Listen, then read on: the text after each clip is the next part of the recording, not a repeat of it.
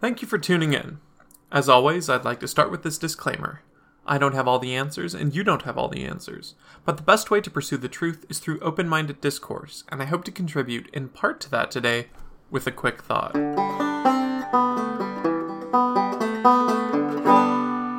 I'm not going to call myself an environmentalist. I think there are a lot of connotations with that term, and probably some logical definitions that don't quite align with my beliefs.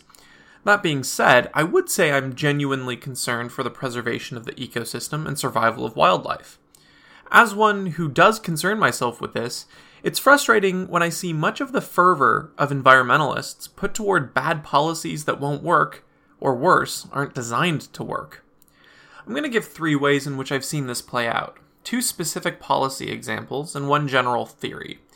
The first is in Washington state, a now failed ballot initiative for carbon tax. In theory, this might sound attractive to someone who seeks to help the climate by reducing carbon emissions. The ballot initiative, however, is a pernicious wolf in sheep's clothing.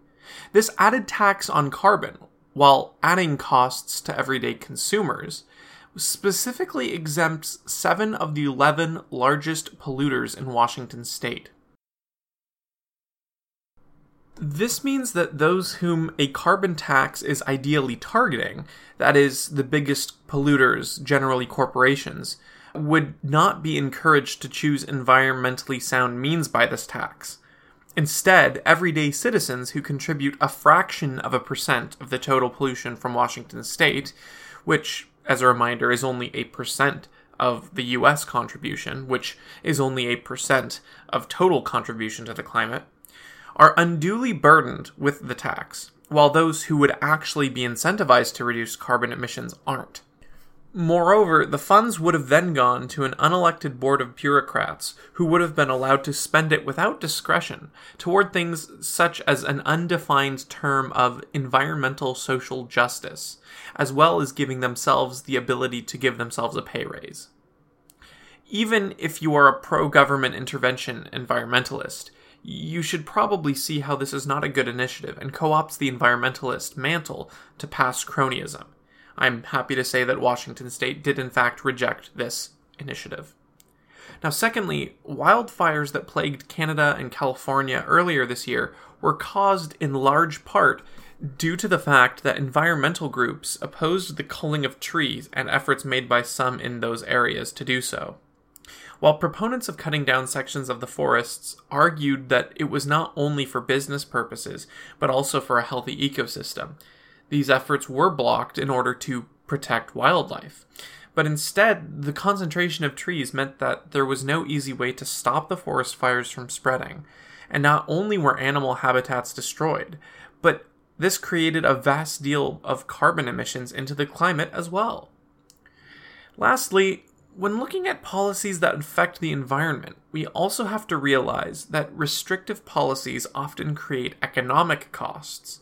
And while at first this may seem not directly linked, there is a decent case to be made that healthier economies are going to be a better long-term investment to fight environmental hazards. If one looks in the short term and sees the potential revenues from carbon taxes and potential reductions in pollution from those taxes, they might seem appealing at first.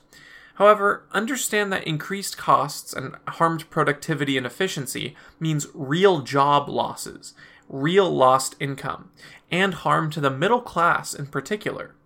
Most businesses, even big, wealthy businesses, don't operate with an income high enough to absorb these costs without either slowing down growth or straight up cutting jobs. And this manifests itself into not hiring new workers. So, other than lower levels of wealth generally being a bad thing, I would also argue that in the long term, a nation that can become wealthy faster will have the means to innovate and create solutions to these kinds of problems. We have a green energy solution out there, but most of these solutions are currently too expensive to be adopted by everyone. If we can keep a productive economy going, we continue the trend of wealth being continually generated and everyone being better off than the generation previous. This means that more complicated technologies, such as green tech, will be more readily available to consumers and businesses alike, giving us a natural path to wean ourselves off of fossil fuels and other outdated tech that's more disruptive to the environment. While this isn't a guarantee that every business or corporation will adopt these measures, I think it's a much better step in a direction for long-term sustainability than continually kicking the can down the road and leaving a path of poverty in your wake. Taxing everyday citizens for modest decreases in the carbon emissions doesn't help the long-term solution of how we move ourselves to being more eco-friendly, and I would hope that this could be seen by other environmentally conscious folks. Thanks for spending your time on A Quick Thought.